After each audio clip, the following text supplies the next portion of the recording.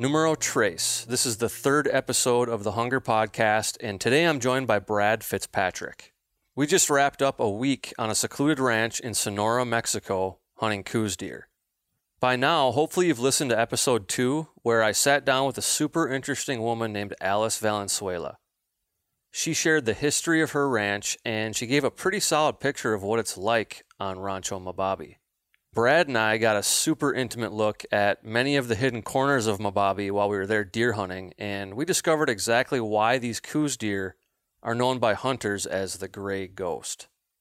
In this episode, we'll give you a recap of our hunt, everything from our preparations to our gear, our experience crossing the border, and both of our extremely exciting and exhausting multi-day hunts that led us to the animals we've been dreaming about for years. I know we're both pretty exhausted right now after being south of the border for a week straight, chasing deer from dark to dark. So for us to be able to sit down right now and recap our experience, thanks for taking the time. I really appreciate it. Well, it's my pleasure, Josh. And yeah, I know exactly what you're feeling. It's been a long, hard week, but it's exciting to get to talk about it. It was really an enjoyable experience. So before we get into our Coues deer hunt in Sonora, Mexico, the first thing I'd like to do is just make sure that listeners have an idea of your background. So just kind of talk about how you came up. I know at one point you were teaching high school, and now you're a full-time freelance writer, primarily focusing on hunting stuff and gun stuff. So just for some background, give the audience a little bit of just info about yourself and let's hear where you came from. Okay, well, I grew up like so many people did. I grew up in Southern Ohio, and I grew up hunting. Like I'm sure a lot of your listeners did as kids. Went out with my dad, went out with my grandfather, and I grew up on a farm, which was very fortunate. We had a lot of land to hunt. We had a lot of game right there. And when I was 10 years old, I decided I wanted to be an outdoor writer. I read every magazine I could get my hands on. And at 15, you start thinking about what you want to do for a living. And I told my guidance counselor that I wanted to be an outdoor writer, and she told me that wasn't a real job and I needed to look for something else. So I'd always been interested in nature, and I went the route of I was a major in biology, and I taught high school. And while I was in college, I took a creative writing class, and the instructor was a freelance writer and actually an outdoor writer. And I said, well, how much money do you make? And it was like $200 an article or something. And I thought, I'm in college, and I thought, what would I do with that much money? If I had that much, college, $200 seems like. Back then, that's probably 20 cases of beer. Oh, that'll get you through a couple months. So, and it seemed like I was going to get to do what I wanted to do and get paid for it. And I taught high school. Then I started teaching high school, and I enjoyed that. And then I started writing on the side. And it's funny, one day I got offered a hunt. And I told the man that offered me the hunt, it was an industry hunt in South Africa. And I said, I can't do it. I have a job. And he said, well, quit. So I did. And that was in 2013. And I've been writing full time ever since. And I have been, the outdoor writing has given me the opportunity to be all over the world. I've gotten to go to Africa 6 times, hunted on 4 continents. I've met some amazing people, and it's just, this is a really great industry. I think anybody that knows our industry knows that the hunting and the outdoor industry is just, it's a very tight family. We're all friends. We know each other. We're really well connected, and it's just been a great experience. And now I write for several magazines, Guns and Ammo, Rifle Shooter Handguns, Gun Dog, Peterson's Hunting, and several others.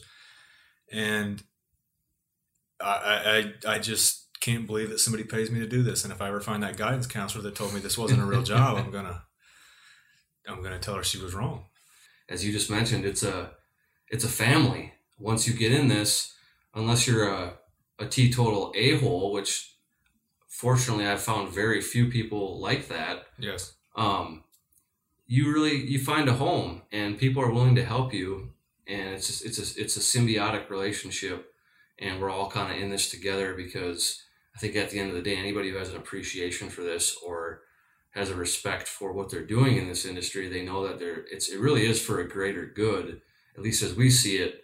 And that comes in the form of maintaining gun rights and wildlife conservation and all these things that we care so much about, we're so passionate about, and what we focus our work on, that we do this as a team. Right. And it's not just every man for himself. So it's pretty cool to hear that that's, you had a career already and then you just decided to drive toward your passion, and it worked out. When it's our job to write and produce content and motivate, inspire, educate people about things related to the outdoors and hunting, naturally you end up getting different opportunities that are presented to you where, for somebody like me, when I was flipping burgers for 5 or 6 years after college, the idea of being able to even travel out of state to hunt was pretty much unattainable. But then when you get the backing of folks and companies that, want you to use their products and test their products and give them feedback and show the audience what their products are capable of, that's a huge part of it. So I think a lot of people beat around the bush about this and they're not willing to be fully transparent about it. But the reality is we get some awesome opportunities. And as storytellers, we get those opportunities because we can share that with an audience to get people excited about doing these types of things. And for example, the Coues deer hunt that we just went on in Mexico, I can honestly say that regardless of what I was doing in life, this is one of the hunts that I would have it was on my bucket list for a long time. I've heard about Coues deer. I've heard about traveling to Mexico to hunt. It's always been something that's super fascinating to me and I've wanted to do. And so regardless of whether I was in this position or not, I'm pretty sure I would have saved up some dough and made it a point to get down there. But we were just able to do that with a company that makes firearms, Mossberg, because they're launching a new rifle that we were fortunate to be able to help go and kind of do some testing on and provide our feedback while hunting Coues deer in one of the most magical places on the planet in the state of Sonora in Mexico on a really amazing ranch called Rancho Mababi. So Coues deer. Yes. You've been to Africa a bunch of times. You've hunted plains game. You've hunted Cape Buffalo. Where else have you been? I've hunted in Italy. I've hunted in Spain. I've hunted in Argentina. About a dozen states in the U.S., 3 Canadian provinces. I've hunted several places, but just like you, Coues deer was always at the top of the list. And a lot of people I don't think that aren't familiar with the species or the way you hunt them wouldn't understand that. They think, well, it's just like a whitetail, but it's smaller. So why would I travel to Mexico? Why would I go to the trouble of traveling to Mexico to hunt Coues deer? But one of the things I noticed, Josh, in the industry is when you talk to people who have hunted all over the world, if they've hunted Coues deer, they tell you about that. It's one of their favorite hunts. They all say it's their favorite hunts. And, it's not about the size of the deer, the size of the antlers. It's about the place. It's about the experience. And I think you could agree with me that, you talked about Rancho Mababi. It is a beautiful place that neither one of us probably would have ever seen if we weren't hunters. Exactly. Yeah, that's I try to make that point as much as I possibly can, especially for those who are maybe on the fringe, who are seeing some of the type of content that folks like me and Brad create, whether it be videos or even photos on Instagram or articles in some regional or national magazines. I like to convey the point that, to me, exploring different places, meeting different people, I feel like there's no better way to do it than through the lens of a hunter. Because as a hunter, the more you become immersed in hunting and being a hunter, you realize that you can see things on such a more granular level, and you pay attention to small details and you learn to appreciate things that otherwise, if you weren't a hunter and you weren't out there forced to spend hours upon hours scanning over landscapes and analyzing different attributes of animals and habits and learning, vegetation and weather conditions and all this stuff, all these things that we are forced to tune into in order to be successful as a hunter, it brings you such a deeper connection no matter where you're at. And so like down in Mexico, we're not just talking about, when we mention this, it's not just about when you're out there actually pursuing the deer, but it's even in your downtime. Mm-hmm. Like it kind of brings your brain into a level where like you really learn to sit back and look at everything in more detail. You learn to appreciate the small things. And as I've grown as a hunter, I've realized even more that it enriches your life in a way that you can only experience as a hunter.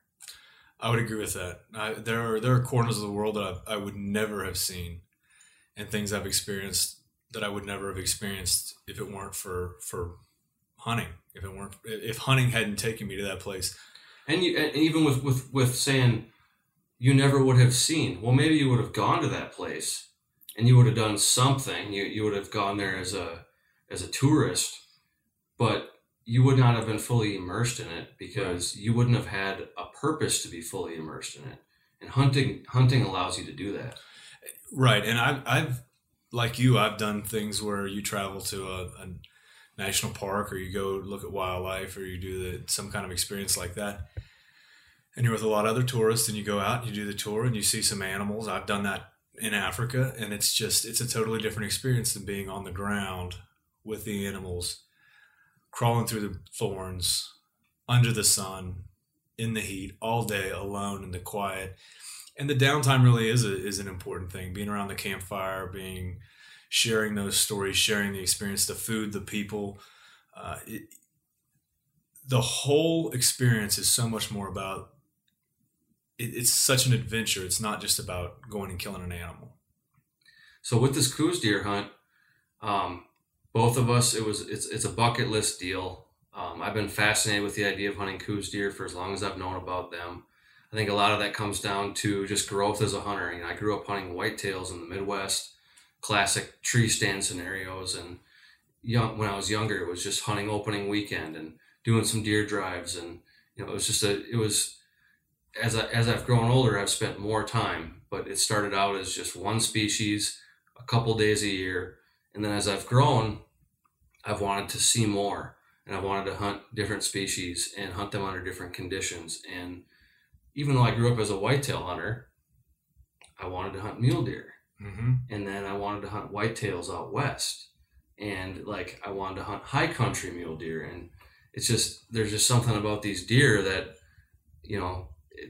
they're amazing animals, and they all kind of share some commonalities, but there's just enough uniqueness about hunting in different places and different species, or even just different subgroups that aren't identified as separate species. If you got a whitetail that lives in Illinois in the timber versus a whitetail that's living out in Montana that's only on Cottonwood Creek bottoms out in open country, they're very different animals, right, but they still share some of the same attributes. So it's kind of cool because, like with the Coues deer, it really is a different. It's a subspecies, but it's still a familiar animal to you. Yes.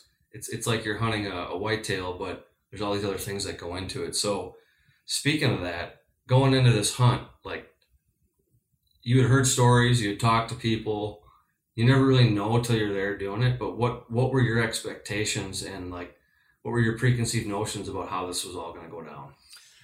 Well, the thing I'd heard from every Coues deer hunter that I'd ever talked to was it's all about the optics. This is not a matter of sitting in a stand and waiting on a deer to come in. This is you as a hunter going out and finding a deer that weighs 100 pounds, that's the same color as this terrain in thousands of acres, and they bed down most of the day, and it's essentially a needle in a haystack. And I knew I had to have really good optics, and I knew I had to have patience. I'd heard that from both people. You have to go sit on a ridge and you have to pick apart an area completely. And I think what we realized when we got down to Rancho Bobby is there are Boone and Crockett bucks all over this ranch. They're everywhere. Your odds of shooting a booner on a bobby are as good as anywhere in the world. But you're not going to see them unless you work for them. They're not coming out and hanging out. So you really have to. I didn't appreciate how much patience and how much time you had to spend behind your optic and how difficult they were to see. They're there. There's no question. There are plenty of big bucks at my bobby. But you have to be at the right place at the right time. And because you were there and you hunted it, a buck might stand up and walk after a doe. And it might be a matter of 10 seconds that he's on his feet. And if you don't catch him in the glass, he might not get up again that day. Yeah, it's unbelievable. Okay, so I had an idea of what it was going to be like going and hunting these Coues deer, but I totally underestimated it. The Hunger Podcast is powered by the HuntStand mobile app. If you hunt anything, anywhere, and you haven't been using the HuntStand app, you're missing out. From the Canadian wilderness to the Coues deer country of Sonora, Mexico, HuntStand will help you make better decisions about when and where to connect with whatever animal it is you're chasing. Visit huntstand.com/huntstandmedia to download the HuntStand app and score 10% off HuntStand Pro. So before we actually get into some of the details of the hunt, like you were just drawing us to, what were you thinking it was going to be like? When you were preparing for this trip, what was going through your mind? Like what type of preparations did you make mentally, physically, and even in terms of like the gear that you were going to bring? Because obviously you're traveling to a different country. It's a pretty long journey to get where we went. And at some point you have to draw a line in the sand and decide what you're going to bring. Sure. And so I know I went through that, but I'd love to hear about like what your process was getting ready in all those regards. Well, it starts, like I said, with your optics. I knew I'd have good optics, and that was the first thing that I prepared for, was to have good optics. But I also knew that this is the type of country where your only shot at a big buck may be 400 yards. So it's the rifle. The rifle you have to be familiar with the gun. You have to know your ballistics. You have to know how to shoot a long way, reasonably within your maximum effective range, whatever that is. If you can't shoot 500 yards, don't shoot 500 yards. But you have to know the firearm. You have to know what you're capable of. And the other thing that I prepared for is, I think a lot of people go and they practice on a bench, and they say, okay, I can hit a target to 400 yards. Well, there aren't any benches on my bobby. Well, there are, but it's a bench is classified as something like maybe a flat spot on a ridge at 5,000 feet. But right. Yeah, they're not a shooting bench. Yeah, there's no shooting bench on Mojave or in Coues territory. Yeah, and you're going to lay on rocks, and if you don't pay attention, you're going to lay on a cactus. But you have to be. I knew I was going to have to shoot from field positions. I'd have to know my rifle. I'd have to know my optics, and obviously clothing. How do you prepare for that hunt? You don't know.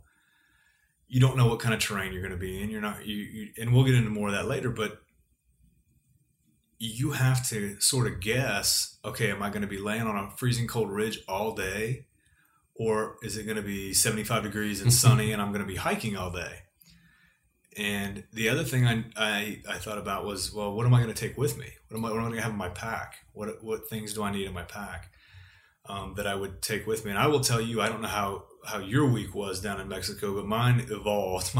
What was in my pack evolved, but just about every day. And the difference from day 1 to day 5 was pretty dramatic. But I wanted to try to eliminate as many variables as I could before I got down there, because you never know what you're going to get into. New country, new game animal. Essentially, it's a whitetail, but it's not a whitetail. I wanted to try to knock out all the things that I could take care of at home that would prepare me to go down there and be more successful. And that was really getting my optics in line, trying to figure out what I was going to take with me every day, what I needed, and making sure that I was familiar with my rifle and that I had the right ammo. You keep mentioning how you knew you had to have quote unquote good optics. Right. How do you define good optics, and what type of optics did you know that you would need for this hunt? Okay, let's start with a rifle scope. I wanted something that was fairly high magnification. I wanted something that would track accurately. And what I mean by that, if you're not familiar with that, is when you're making adjustments on your rifle. I wasn't doing holdover. I was using a dial. I have to know that if I move that 1 MOA, that the impact of that bullet is going to move 1 MOA. And that is really important. That is essential. But another thing that you need besides magnification in a rifle and a scope that tracks accurately is you need to have a mounting system that's going to be solid.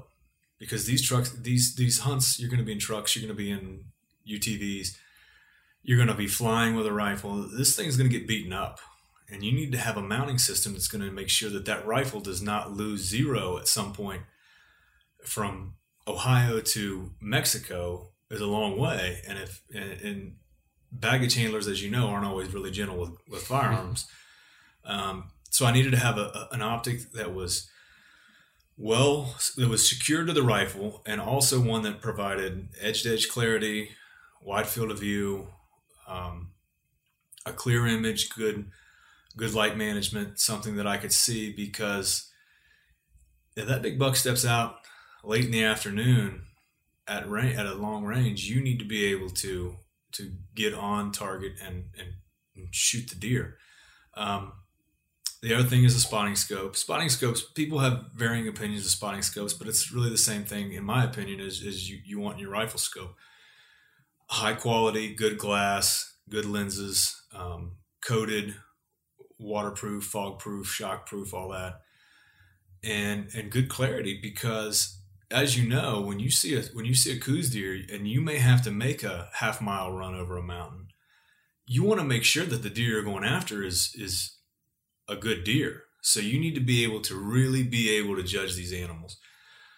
Rangefinder, I think one of the most important things you can have in a rangefinder is drop compensation, angle compensation, because you're hunting in mountainous country.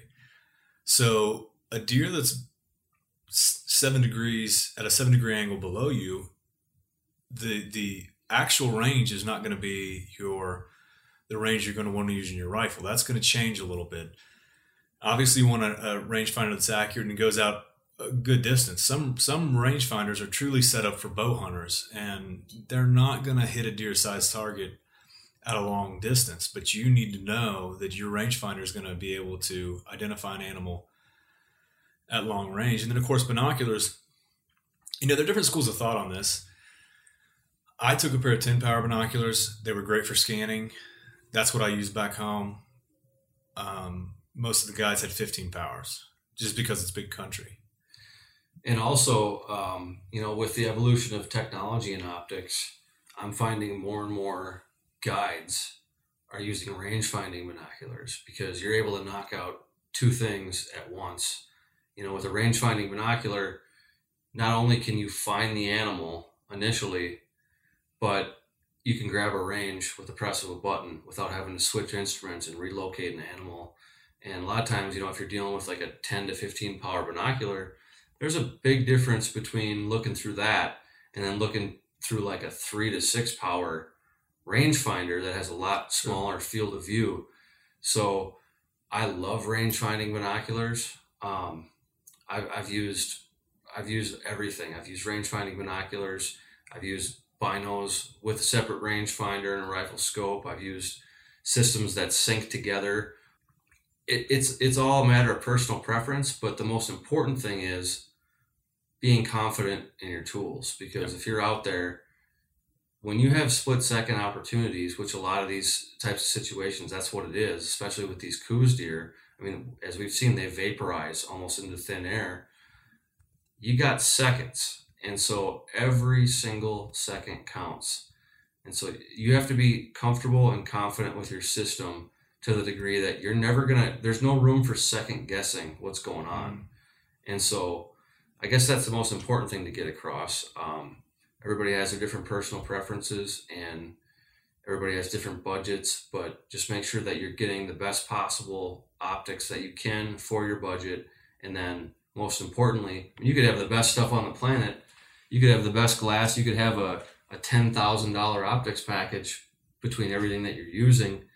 If you don't know how to use it the right way, sure, you're going to fail. Yeah. And I found that to be interesting working with, the cool part about hunting with guides and outfitters is these guys do this as a job. So like they're racking up so much more experience, and they're seeing things and being presented with different situations. So like there's no arguing with what their skill level is. And what I found with these guys is sometimes they'll have some pretty beat up shit. Yeah.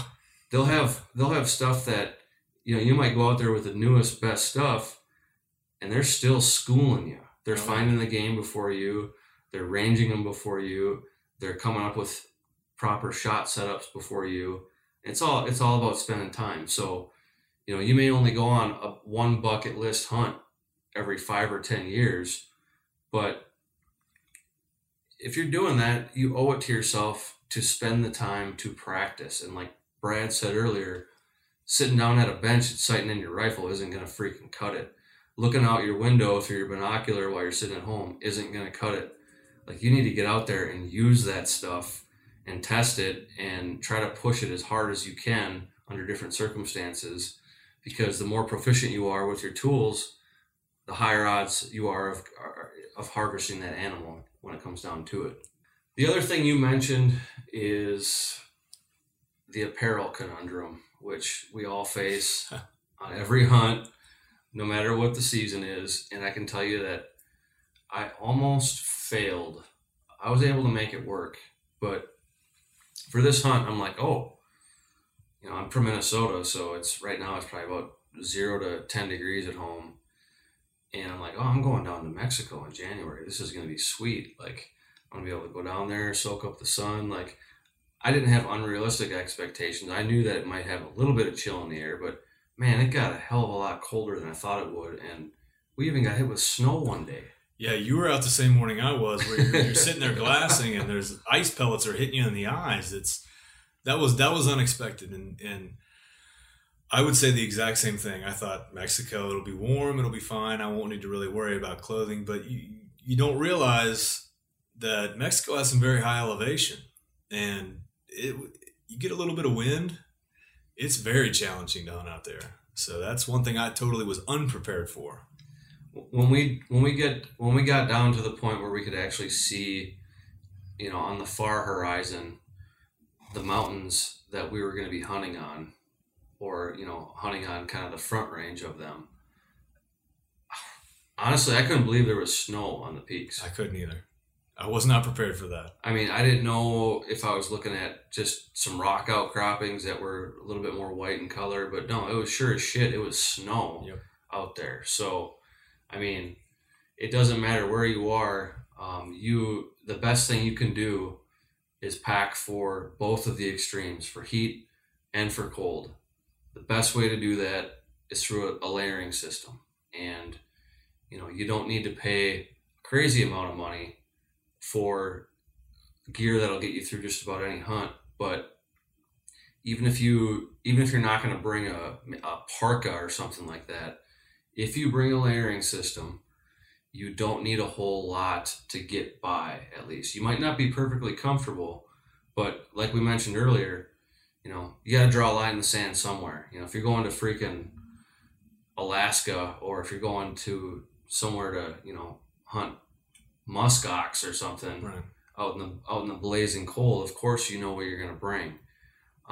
If you're going to go down and hunt turkeys in the Yucatan, you have a pretty good idea of what you're going to bring. But a layering system, even if you're not perfectly comfortable the whole time, it's probably going to get you through. And right. So if I have any advice to offer, it's get some high quality layers, and that base layer is especially important. It's got to be moisture wicking. It's got to dry out quickly, and then you can just kind of work up from there. There's a lot of different great materials out there nowadays. I'm a huge fan of the Primaloft or Primaloft insulation. I think it's some of the best stuff on the planet. Super efficient, lightweight, but you got merino wool, you got all these different things that'll work great. But if you have layers that you can add and subtract as you go. Keep them in your pack, keep them at camp, whatever. As long as you have them with you, you're probably going to be in a pretty good spot. Yeah, and I think the old method of base layer, mid layer, outer layer makes sense. But you really hit the nail on the head when you said lightweight. You need something that's very lightweight because it might be a cold morning and you might have to suddenly go on the move and hike, and there are thorns. There are everything down there has thorns. It's trying to grab you, and if you're dressed in a really, really heavy layer of clothing, not only are you dragging it up the mountain, and you're probably going to be hot, and you're probably going to have to ditch it, but you're carrying extra weight. It's harder to maneuver. So I think a lighter base layer, a mid layer, and an outer layer makes sense. And you're going to want something that's windproof. I think that we both found that the wind can get pretty wicked down there, and you need to think about dealing with wind. And wind can really chill you and cut you to the bone and make a hunt really miserable really quickly if you don't have the right stuff to protect you from that. Yeah, for me, and I've run into a lot of people who agree with this, man, I would almost take pouring rain over heavy wind most days of the week. Wind is just miserable. You can't hear. It tears up your skin. It hurts your eyes. It cuts the cold through you. Wind is just nasty. The only thing wind is good for is stalking, because you have a little bit of cover from the wind noise. But at the same time, when there's wind that's that obnoxious, most of the animals are hunkered down, so they're hard to find. So even then, it's stalking can be a tall order. So we've talked about optics. We've talked about being comfortable with your system, both for optics and having the right types of clothing so that you can get through. We're not going to go super deep into guns and ammo.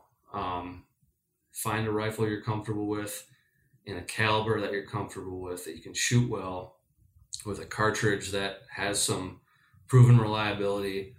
Odds are you're going to be able to get by, as long as you're comfortable with shooting whatever it is you choose. In this case, both Brad and I were shooting Mossbergs. He was shooting a Mossberg Patriot Predator, and I was shooting a newer version of a Mossberg that's based off the Patriot Predator barreled action, but it has some modifications to make it a little bit more comfortable and equipped for long range shooting. But I've killed a bunch of animals with the Patriot Predator. It's a great rifle, especially for the price. Oh, I would agree. Yeah. The one I had shot extremely well. It's light, durable, didn't have any function issues. Well laid out. It's a really great hunting rifle for the price. It's exceptional. I mean, we're talking about a rifle that's in the $400 price range.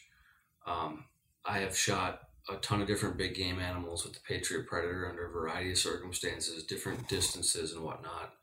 And 10 years ago, a $400 rifle shooting sub-MOA was virtually unheard of, but manufacturing has gotten good enough now where it's allowing people to get into the game and go on something like a Coues deer hunt. And hey, you might be able to go 2, 3, 4, 5 years sooner than you thought you could, because you don't have to buy a $1,000 or $2,000 rifle. The money you're saving in your equipment now because of the advances in technology, you can put toward the cost of the hunt and actually getting there. So, everybody has their different preferences in rifles, but all I can say is I've shot a bunch of different stuff with these Mossberg Patriot rifles, and especially the Predator that Brad was shooting. And I can't say enough about it. I'm really happy with that platform. You're looking at a 22-inch barrel. It's got a thread protector on the end. So it's a threaded barrel. You can put a suppressor, a flash hider, or a muzzle brake on the end. Really easy to do. And I've been shooting a lot of 6.5 Creedmoor, and I know there's going to be a lot of contentious debate about barrel length, but man, I don't feel like I've lost anything with a 22-inch barrel in this particular rifle. No, the velocities from the 130 grain bullet I was shooting were 28, 25. It's inconsistent. 6.5 Creedmoor rifles tend to shoot fairly accurately, and part of that I think is due to the fact that people can shoot them well, but you don't have to necessarily have a sub-MOA rifle, but that extra confidence really helps you, really builds, it really makes you feel better about taking a shot. And yeah, I found the same thing. I've hunted with the Mossberg Patriot line for a number of years, and they've really done a good job with this gun. And the consumers are starting to pick up on that too. I know that they're selling a lot of guns, and it's gaining a really solid reputation. And we saw it down in Mexico. We saw that this rifle is capable of shooting far better than its price point. It's a really good gun, and I've killed a lot of game with a Predator and 6.5 Creedmoor, and it's a really good setup. So we covered the rifle, and both Brad and I just happened to be shooting the most recent bullet from Federal, and they're calling it Terminal Ascent. It's a bullet, but it's also a loaded cartridge. They're going to be offering it in their factory line and in their custom shop line with some different variations that you won't be able to find in just the standard factory ammunition. But this Terminal Ascent, it's pretty bold, but Federal is touting it as the best hunting bullet they've ever made in the history of the company. And we're talking about the largest ammunition company in the entire world. So, I mean, hey, I know some companies, sometimes they got to pull out some stops to hit the marketing hard, and desperate times call for desperate measures. But I'm pretty sure that Federal didn't take it lightly when they touted this as the best hunting bullet that they've ever made. Right, and there's no question the Terminal Ascent has a long history. Its DNA traces back to bullets like the trophy bonded Bear Claw. It's a durable bullet, but it's got a polymer tip. But the thing I really like about it has a relatively high BC, but it will open effectively at a wide range of velocities and a wide range of distances. So if you get a shot at an animal close, it's going to work. If you get a shot at an animal at long distance, it's going to work probably. It's a very, very versatile hunting bullet, and you can see when you shoot these bullets that it is the family tree traces back to some of the greatest bullets of years gone by, and the technology is just continually improving. And with the bonded construction, you can shoot light game like we were shooting Coues deer. You can shoot heavier game, and you can trust that your bullet at a wide range of velocities and varying distances is going to perform well. And I think the thing that impresses me about Terminal Ascent is Federal hasn't overlooked any element in the design of this cartridge, from the nickel-plated case to the primer to the propellants. The bullet itself is exceptional. This is a really great all-around hunting bullet, and we saw that in Mexico in relatively tough conditions. But I wouldn't hesitate to use this on bigger game like elk or something like that too. I'm sure we're definitely going to end up getting into more nitty-gritty stuff about the Terminal Ascent bullet at some point, and a variety of other bullets and cartridges from various manufacturers here on the Hunger Podcast. But let's talk about that bullet and what we did with it. Okay. So Brad and I met up at the Tucson airport. We met up with Ted Jaycock's Tall Tine Outfitters. Ted has been guiding Coues deer and Gould's wild turkey hunts in the state of Sonora in Old Mexico for what? Did he say 10 plus years now? I think it's been about 10 years. So Ted Jaycock's, he's been an outfitter for a long time. He's been in this Mexico game for a long time. He also does guided hunts down in Florida. He's got connections down in the Yucatan Peninsula of southern Mexico. He does a huge whitetail operation in Kansas for trophy whitetail hunts. The dude is tuned into hunting 24/7, 365. And when you're going to make a decision to cross the border southbound and go hunt something down in Mexico, obviously there are a lot of questions that come up. And I know Brad experienced it leading into this hunt. He would tell people that he was going to go hunting in Mexico, and what was their first reaction? They all said, you're crazy. You're going to get kidnapped. Something's going to happen, because they'd heard the same news I had, and it was all this terrifying news about how dangerous Mexico was, and everyone thought it was crazy. And I know that there are people who have turned down hunts in Mexico, who haven't been interested in going down because they're afraid to cross the border and what's going to happen when they do. And that's not to say that something can't go wrong, There are certainly issues. There are issues that you can run into in every country. I've seen it all over the world. But if you have an outfitter like Ted Jaycox, he eliminates a lot of that for you. He makes this safe. Listen, Ted's going down there twice a year. He's been doing it for 10 years. He's not going to go and he's not going to take clients into a war zone.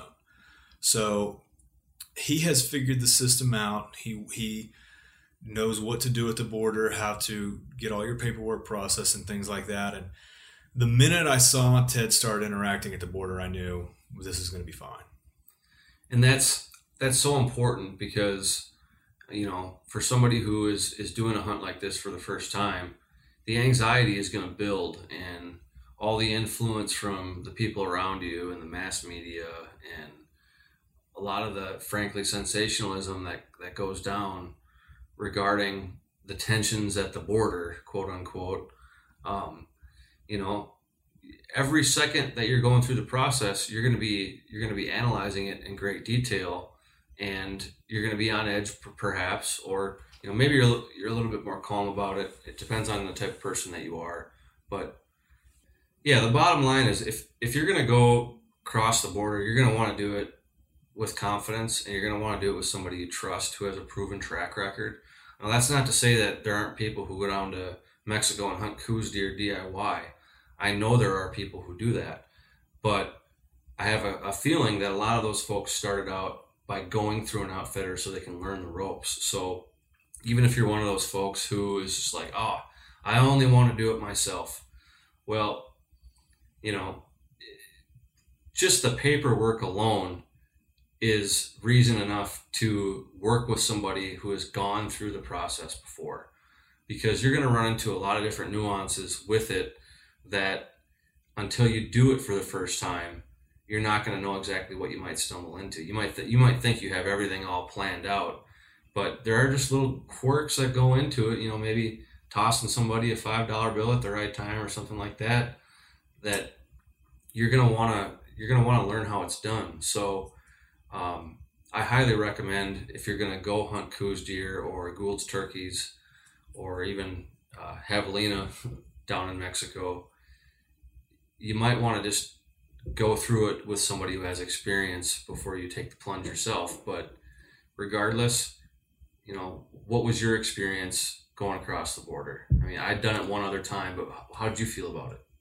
I really didn't know what it would be like going across the border, and I couldn't believe how streamlined it was. Ted knew the whole process, down to the little things like which lane do you get in? Where do you park? Who do you talk to? What paperwork do they need to see?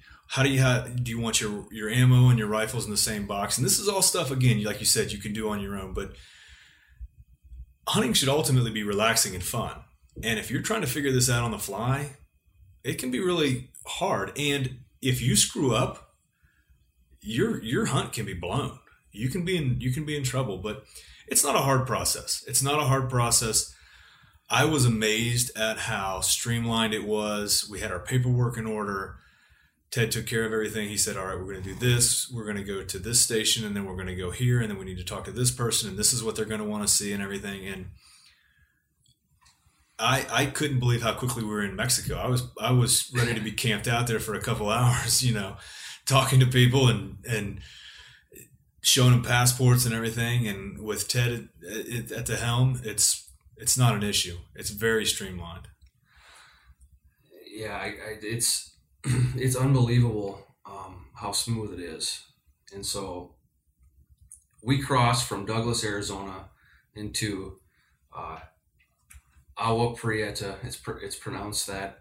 I think I got that pretty close, but the spelling would be Agua Prieta. Is that right? I think that's correct, yes. Agua Prieta. So we crossed right there. There are a bunch of different entry points that you can get into Sonora to hunt Coues deer, but this is the one that we used to get to the ranch that we were heading to. So we crossed the border, about a 2-hour drive south to get to Rancho Mababi, and let's just talk about how it was just getting into that ranch. I mean, it's a 45-minute drive through bumpy dirt roads just to get back to that little slice of heaven. Yeah, and the terrain changes totally. When we crossed the border, You're talking low, flat country, hot, windy, mesquite, just desert. And then we started to go to Rancho Mababi, and the terrain started to change. And yes, once you turn off that paved road, it's a long way, and it's a long haul. But what that drive does for you is you're getting farther and farther and farther away from people, and suddenly you're in a wilderness essentially.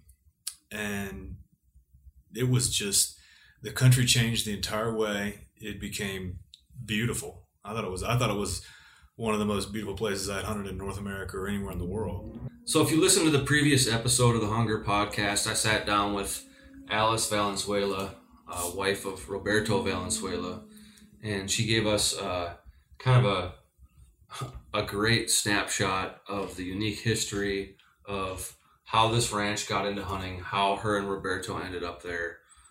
It's just a really cool story. And now, fast forwarding to actually getting our boots on the ground there, Brad and I traveled from Douglas, Arizona to Agua Prieta, and then south 2 hours, and then west, probably about 45 minutes through multiple gates across really bumpy dirt road because they had a bunch of water down there recently. So it was pretty gnarly getting in there. But it took us how long to see our first Coues deer on the ground? My first morning hunting, we saw our first Coues deer within 2 minutes of leaving camp. But when we got to the ranch, something crazy happened. I don't think any of us were even in our element yet. We're still wearing sneakers. Yeah. And next thing you know, we're looking at the very first Coues deer we've ever seen. Yeah, that was exceptional. We were driving in, and you and I were together. So we drive to the ranch. We're getting unloaded. You do what you do at any hunting lodge. You're shaking hands. Hi, where's my room? Nice to meet you, and all this stuff. And then Nick Forsyth, who hunts with Ted, pulls in and says, "Hey, are you guys going to shoot that deer?"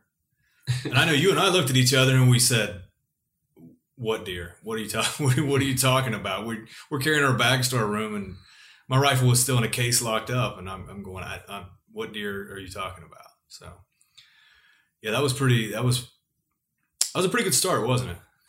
Yeah, it was unbelievable. So we were driving in. We're in a caravan of 3 different pickup trucks. We got guys in each vehicle, hunters in each vehicle, and the guys at the back of the line ended up spotting a shooter buck, which later me and Brad would find out that finding a shooter buck is a lot more than we bargained for. But it's hunting, it's wildlife, it's the whitetail rut, it's the Coues deer rut down in Mexico. Anything can happen at any time. So we're rolling in there middle of the day, hoping to just get into camp with enough time to double check the zeros on our rifles and get out and maybe do some glassing and find some animals on that first night. But as we're driving in, some of the guys spot a shooter buck on a hot doe right along the road, probably about 150 yards off the road.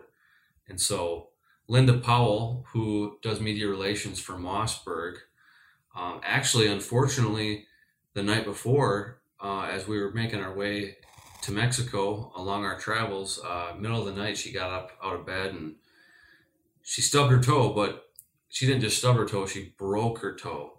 So she was suffering in silence. None of us had realized that she'd actually broken her big toe, and she was sitting there thinking, how the hell am I going to get through this week hiking up these hills, going after these deer with a broken toe? Because she was in pretty much excruciating pain. So the deer gods descended upon us and granted us an easy access deer that Linda was able to go in and take within 15 minutes of when we got to camp. Yeah, my bags weren't even in the room yet. No, we were still saying our hellos and getting just, I don't even think some of us had gone into where we were going to be staying. We're just all getting out of the trucks, and Nick rolls up, and we thought he was joking with us, but no, there sure enough was a shooter Coues deer. And for that has to be anything over 100 inches, and they strive for 105 inches. Boone and Crockett minimum for Coues deer is 110 inches. So they're a great quality of bucks on this ranch. I think there were 2 bucks there. There were 2 good bucks. There were 2 bucks. Yes, there were 2 bucks, both locked on what was probably a hot doe. And so we made our way back down there. Linda put her Mossberg to work, and within 15 minutes of arriving at Mobobby, first Coues deer was tagged and going to the skinning shed. Yeah, I had to unpack my camera and put it together because it was still packed up, and Linda had a deer on the ground. Yeah, it was insane. So Brad and I are thinking, oh man, like this probably isn't going to be that difficult. This is going to be hard at all. When we actually go where these things are supposed to be, we're going to see them all over the place. And so we went out the first evening and looked for deer. Mm-hmm. Saw some deer. I actually had some deer come through, had some bucks come through that were in range, but I didn't see a single shooter that first evening. How about you? We saw 2 bucks that were close. And I learned that first evening that a Coues deer buck weighs 100 pounds. So 105-inch Coues deer looks really big. But we spotted him at 1,200 yards. The sun was going down, and there was just no way. There was no way to get to him, no way to get a shot. But we had a really cool experience the first evening. My guide Ron and I were sitting on the ridge, and we're scanning for Coues deer. And it was a really steep incline, and there was a river below us in the canyon with some trees. And I heard a sound that I thought, I've been in nature quite a bit. I have a biology background, and I thought that sounds like a cat, and not a bobcat. That sounds like a big cat. And Nick ran over and said, "That's a mountain lion." And you could hear what we guessed was it was a mountain lion, but we guessed it was a female in heat, and she was sort of making this growling sound going down this riverbed. It's a really distinct sound. It's not something that you forget. And Ron actually had on a predator call, he had a female mountain lion calling, and we heard it, and it was the exact same call. And she worked her way all the way down that river and then up into this canyon right before dark. And that was a pretty interesting start to the hunt. Yeah, so Brad's out there almost getting eaten by mountain lions. I'm out there, thinking that this is going to go a lot easier than it would, because Linda had shot that great deer right away. And, a lot of times, at least for me, you get on a hunt and, you don't really want to, if you're on a 7-day hunt or even a 3-day hunt or a 5-day hunt, for me, I don't like to it's kind of a weird feeling to go out there and, possibly take something within the first few hours or even the first day. Because I'm out there for way more than just trying to kill an animal. I'm out there to really soak it all in and experience the country and have to work for it and whatnot.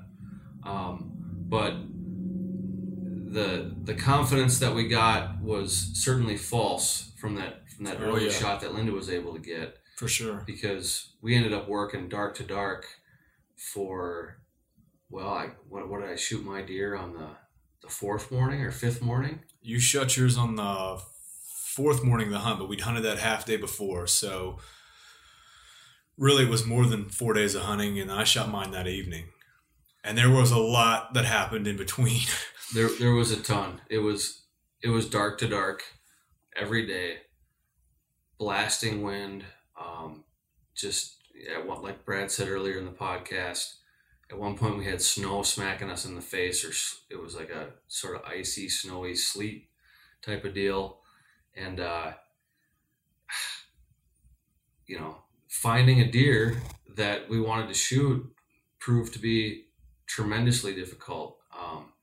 Not just finding a deer that we wanted to shoot, but finding deer at all. I mean, I've never seen any species that has a knack for sneaking around and being able to disappear more than a Coues deer. But they're there. They're there. There are big bucks in virtually every canyon on Mobobby, but it's just if they want to bury themselves in thick cover, you're not going to see them. The terrain change was pretty interesting, I thought, because we went from that low country with the mesquite to all of a sudden you're in steep canyons, you're in tall mountains, oak trees, juniper trees. There are a lot of places in Mobobby for deer to hide. They don't have to look. There are open ridges and things like that, but if those deer don't want to be seen, they're not going to be seen, and you have to really, really be patient. Yeah, a perfect example of that from this hunt, and I'm gonna get to the point here in regards to my hunt, and I want Brad to tell his story. But one afternoon we were out just picking apart the landscape with binoculars and spotting scopes, just hoping to see some bucks chasing does, because during the middle of the day, just like any other deer anywhere else, they're most likely going to be bedded down. The difference is with these Coues deer versus like a mule deer out west, or even a whitetail, they're going to be bedded in a spot that it's virtually impossible to see them, because they're so small and there's so much cover and there are so many little rolls in the terrain that they know exactly where they need to lay down to be able to hide. So spotting these deer is tremendously difficult unless there's some level of movement. And being the rut, you were really looking for some chasing activity during the day. So as I'm sitting there scanning the mountains and the hills with my guide, Charles Oberly, I saw a buck just come blazing down a hill across from me at about 900 yards. And I watched that buck, because when you find one of these animals in your glass, you have to stay on them. And like, if you lose them and you have to refocus, or you take your eyes out of your glass for some reason, or maybe you're going from a binocular to a spotting scope, that short amount of time is more than enough for them to completely disappear, and you never see them again. They just vaporize. They do. They call them the gray ghost of Sonora for a reason. They've got kind of a grayish color to their hide, and it blends in extremely well with most of the vegetation out there. So anyways, I see this buck come blazing down this hill. I keep my eyes on him. He starts chasing a doe. They're running each other around all over the place. And the next thing I know, I see a much bigger buck. And it was the first buck I had seen on the hunt, aside from the one that Linda had shot. It was the first buck I had seen while out there glassing myself, where I knew, I was like, okay, I've only seen a handful of Coues deer in my life at this point, but this one is a shooter. I could just tell that it was certainly 100 inches plus. And so I looked at Charles. I said, I got a deer over here, and I will bet you the meager amount of money in my bank account that this is a shooter. And so he finally laid his eyes on it. We realized it was a shooter. We put together a game plan. We met up with Ted. We went across the ridge. We went into this draw where this deer disappeared. Sure enough, there were a bunch of deer in there. We got on them. We saw a smaller buck. We saw a doe. We were just hoping to see this bigger buck again. And in all the commotion, sure enough, there he was. And I caught a glimpse of him. And Ted caught a glimpse of him. And Charles caught a really good view of him through his binocular, because he was behind us about 30 yards, and he just happened to have a different vantage point. And so we spent that entire evening trying to find that deer. And at one point, as Ted and I were slowly still hunting around the mountain through some brush and trying to play the wind and just hoping we could find this deer without bumping him, we found the smaller buck that we had originally stumbled across. And he was watching us at 60 yards in this heavy, thick, nasty mix of timber and brush. And I don't know if it was just the rut or the fact that a lot of these deer have hardly ever seen a human, but we stood still. This buck bedded down in front of us, and we sat on him for 3.5 hours that evening. And Ted was like, if he's laying here like this, he has to be with that doe. And odds are, if he's with that doe, that other dominant buck that we saw earlier is going to be right in the vicinity. So we rolled the dice. We sat there for 3.5 hours until dusk. We started to run out of time. Eventually that buck got up. He moved out. The doe was with him, but the big guy was nowhere to be seen. So we burned our hunt that evening on a gamble that didn't pay off. Yeah. Yeah, and I think that's the real story of Coues deer hunting. You know, I know you're going to tell the rest of your hunt there, but a gamble that doesn't pay off. How often were you laying on a ridge, half asleep, eating a sandwich, nothing had happened in hours, and then all of a sudden it's time. It's time. We got to go. We got to move. We're going to bail off this mountain. We're going to run around here. We're going to play the wind. And all of a sudden you're on this chest burning, leg burning hike run to catch a deer. And then it's back to just waiting. Yeah. There are massive periods of lull followed by like these hyper periods of, you just gotta move light speed, because it's just the way that these animals move around and navigate. They give you very little time, if you spot one, to be able to make any sort of move. And it's so easy for them. The way I described it is with the vegetation and these ridges and these draws, it's like a giant network of escape routes for them to get out. And all they have to do is duck into one draw, and they could go a mile across the ranch through these network of draws, and you would never see them, because there's just, it looks very scarce while you're out there glassing and walking around. You're like, oh, there's no way a deer would be able to hide in that. But then when you actually go walk over there and you see what's there, they're like, oh, well, this is actually like a 10-foot little ravine right here, and it'd be extremely easy for this deer to slip around and not ever be seen by anything. And that buck knows every one of those in his territory. He knows where they all are. He knows all of them. He knows how the wind direction affects them. He knows it's a blueprint baked into his brain, and nobody knows it better than him. So he's got the advantage. Doesn't matter. You could be out there with x-ray vision. He's still got the advantage. Yeah. But so cut to the chase, spent several days glassing, going after deer, rolling dice. Every minute counts. So if you make a decision to move on a deer, or even just move from one spot to another, you never know what's going to happen. Eventually, sometimes you sit on these glassing knobs, and the most productive move might be to just sit there all day, because odds are a deer is going to show up. If there are other deer in the area, especially does during the rut, they're going to draw in bucks. But it's a mental game too. So like the idea of sitting in one spot and just waiting for action to pick up, it wears on you. So you end up moving around, and every time you do so, you're like, oh, maybe we should have just stayed there. Sure. But it's human nature. You gotta just try to go be proactive, move around, see what you can see, hopefully find some animals that are on the hoof during the day. And so I did that for 3 solid days, dark to dark.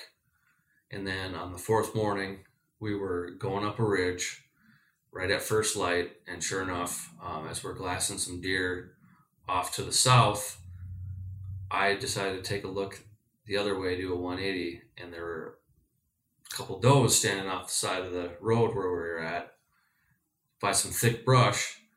And Charles Oberly was sitting here looking at these other deer way off to the south. And I'm like, oh, is there a good buck in there? He's like, no, it's a small buck and blah, blah, blah. I'm like, well, how about these deer right over here? And we look over, and I'm looking at these does, and I actually start photographing them. And he goes, hey, get a picture of that 3x2. That's the 3x2 those guys saw over here yesterday. And it was actually a deer that Brad and some of the other guys had spotted the day before, or at least Charles thought it was. And so I'm like, well, where is he? He's like, he's right there. And he was standing there in plain sight. For some reason, I didn't notice him. And so I'm getting ready to swing over and take a picture of him. And Charles goes, shoot that deer. Shoot that deer. Shoot that deer. And it was the first time I had seen Charles get excited in 3 days. So I knew that it was game on. I looked at the buck, beautiful chocolate antlers, clearly was a tremendous deer. Even in my limited 3-day experience with Coues deer, I knew that this deer was one that I needed to shoot. It was a quote unquote shooter, and it was just a tremendously beautiful buck. At one point he was skylined, and it was just a matter of trying to get on him before the deer got too nervous. He was standing behind a little patch of brush. His brisket and his neck were exposed in the front. One of the does started to get nervous. And I've never, ever, ever, ever in my 20-some years of deer hunting taken a neck shot. I've never even considered it. But I was confident with my setup. I was stable. One of the does started to get nervous, and I just had this feeling like any second now they were just going to blaze out of there. And so I just decided, okay, I'm going to take the shot. And I took the next shot. Buck went down, had my first Coues deer. And, we went over there to look at the deer for the first time. Ted showed up. He joined us in the experience. And honestly, I didn't really expect it, but as I was looking at this deer and Ted was standing over me and Charles was running back to the truck to grab some stuff, I got emotional for a second. Sure. It just all kind of hit me. It was delayed, but it all came to fruition that, hey, I had just done something that was on my bucket list for a long time. And I was hovering over this animal that is one of the most tremendous beasts in North America. And I got to come down here to this beautiful ranch and hunt them and take this great buck off the landscape. And that's not something to take lightly. And it really hit me all at that one time. And it was just a hell of an experience. And it was even better to be able to go back and cook his front shoulders over a natural hardwood charcoal fire from charcoal that they make on the ranch from oak trees that grow on the ranch. Same oak trees that drop acorns that those deer are eating that we're hunting. And so it was just really a full circle deer. Cooked up those shoulders, served it for dinner that night. Everybody seemed to dig it. We enjoyed the fellowship, and we told hunt stories. And we were also fortunate to know that Brad stumbled across the deer that I had not been able to find again the previous day.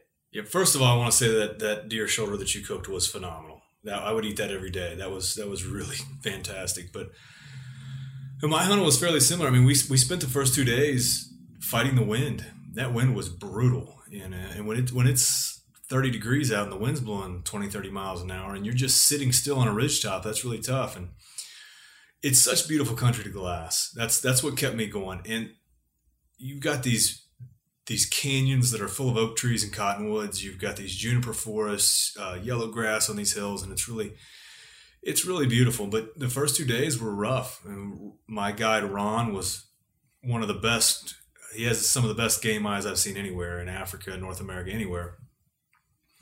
But he would spot a buck, and he would say, and we'd look at it. No, it wasn't big enough. No, it wasn't big enough. And this went on for 2 days, and that sort of just became the routine. And then on the third day, we were looking at a ridge, and there was an oak tree moving. And Ron said, "Come here, look at this buck." And there was a good buck standing out there. He was silhouetted against the sun. He was raking this oak tree with his antlers. And so we made a move. We got down the hill. Buck followed a doe.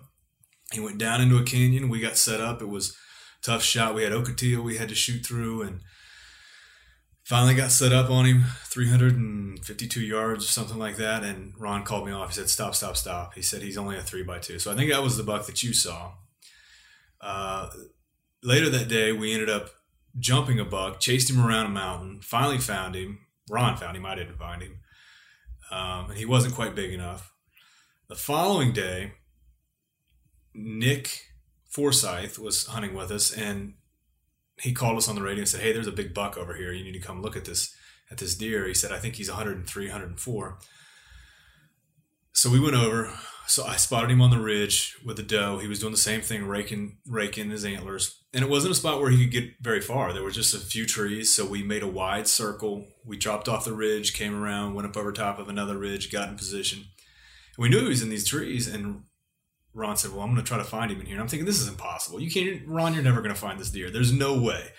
It's not a lot of cover, but you're never going to find this deer. And I was set up on the rifle, and after 40 minutes, he said, "Hey, I think I've got the buck." And I moved around him, and I found the deer in the scope, and he was under an oak tree. And I said, "Ron, is this the buck? I need to know. I need to know if I need to shoot." And he said, "Okay, well, hold on a second. I'm going to look at his antlers." And right then the buck stood up, walked up the hill through the trees where we couldn't see him, crested out, and it was a massive buck. It was certainly a record book buck, 113, 114-inch buck. Went over the hill. We chased him around there. And that was a hard day. That was a lot of running. That was a lot of hiking. We'd done all this and we hadn't got a deer. But later in that afternoon, we were hunting with Ted, and he spotted a buck. And then he said, it's a 4-point, which I knew exactly. As soon as he said it's a 4-point, I knew exactly which deer it was. It was that buck you'd seen. So Ron and I were on a hill. We just climbed up to the top, so you're spent. We run back down. We make a cut for the hill that we think it's on, start up it, realize it's the wrong hill, turn around, run back, climb up this hill. And it was an experience that I'll never forget, because you're climbing this hill and you know there's a big buck on the other side of this hill, but you're gassed. It's all you can do to just get up the hill, and you're moving a little bit at a time. You got your pack on, it's heavy.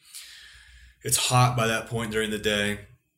We crest this hill, we stay low, Ron glasses, he spots the buck, 180 yards. And, it was an easy shot, but it was the end of 4 extremely difficult days of hunting. But that's the payoff. That really is. You forget about the times you think, I'm never going to make it up this mountain when that buck goes down. And we got to him, and it was funny because Ron took a video as I walked up to the buck, and I couldn't breathe, so I couldn't talk. And I sat down by the buck and looked at him, and he was a great 4x, depending on where you're from, 4x4, 5x5. In the East, we'd call it a 10-point buck. He had a kicker, so an 11-point buck. And I just said, wow, I just could not believe it. And same way, you're overcome. You just can't believe it's over. The animals are beautiful. They're fantastic. And believe it or not, we didn't have an easy way out of there. So Ron just took that whole buck and threw it over his shoulders and hiked it down the mountain. He said, can you hold my tripod and binoculars, as he's carrying my 100-pound deer on his shoulders? I said, sure, Ron, I'll carry the binoculars. And that was the end of my hunt, but what an experience. Yeah. I mean, it's, we talked about this the other night, but it really is, it's just impossible to put into words. Photos won't do it justice. Video won't do it justice. All the possible ways that you can tell a story like this and share a place like this, you just cannot do it justice. And there are we get to see some cool places. Hunters in general get to see some cool places, but a place like this, for me, there's just something about it. The silence that you find out there, it's true solitude. It's true wilderness, like you said earlier. And it's one of those rare places where you can go and you can know for sure that you're going after animals that, like, there's a good chance you're going to see some animals that have never seen a human being. Yes, that's true. Like, there are not very many places left on earth like that, where they're that far off the beaten path. And so we can sit here and we can do a podcast about it, or we can put out a video and an article and photos and whatnot. But the only way that any of you will be able to understand what it feels like to be in a place like that is to go.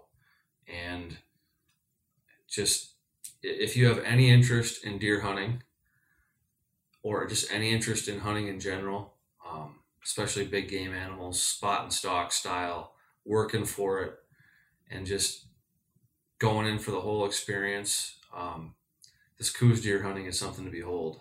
It really is. It really is. And Mababi is a wilderness. And that's what I don't think people appreciate, that you're hunting wild deer, big country, and it's no wonder that they're as switched on as they are, because think about the predators that they're dealing with. I mean, you have, on this ranch, you have coyotes, you have a lot of mountain lions. We saw tracks, we saw kills, we heard the lion one night. You have bobcats, but you also have the occasional Mexican gray wolf and jaguar that come through. So there are a lot of animals out there that are eating these deer, and they thrive. And just to be in an area like that, there are so few places like that left in the world, but to have an opportunity to hunt like that. And the thing I loved about it was quite simply, it was, how hard are you willing to work for it? The deer are there. Are you going to be able to go get them? Are you going to be able to climb this mountain? Are you going to be patient enough to glass this up? Are you going to stay out there when the wind's blowing and the snow's blowing? And I will say, when you get your Coues deer buck down and you look at him for the first time, all that's worthwhile. Every bit of it comes together, and it's all worthwhile. It's certainly one of the best hunts I've ever done, and I think if you're a North American hunter, Coues deer needs to be high on your bucket list. Thanks for listening to another episode of the Hunger Podcast. If you're feeling the hunger to hunt Coues deer south of the border, I highly encourage you to connect with Ted Jaycox at talltine.com. Ted will not lead you astray when it comes to a stress-free travel experience and a damn good hunt for the gray ghost. Heck, I might even join you in camp for a few days just to fire up some backstraps on the grill and share a cerveza. Now, before we part ways until next week, please do me a favor and subscribe to this podcast if you haven't already. And share it with your buddies if you're digging what you hear so far. Adios.